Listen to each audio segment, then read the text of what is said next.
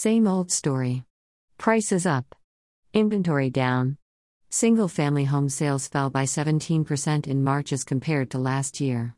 However, pending sales rose 25%. Looks like we just had some closing delayed. The average sales price increased by 27% and the median sales price was up 23%. When it came to new listings, Frisco was no different than other North Texas markets, with listings down 14% and active listings off by 82%. The months of inventory now stands at 0.4 months. That means at current sales levels the supply of homes available would be exhausted in 12 days. Sales, 273.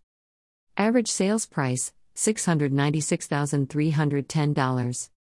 Median sales price, $525,000. Pending sales, 360. New listings, 394. Active listings, 119.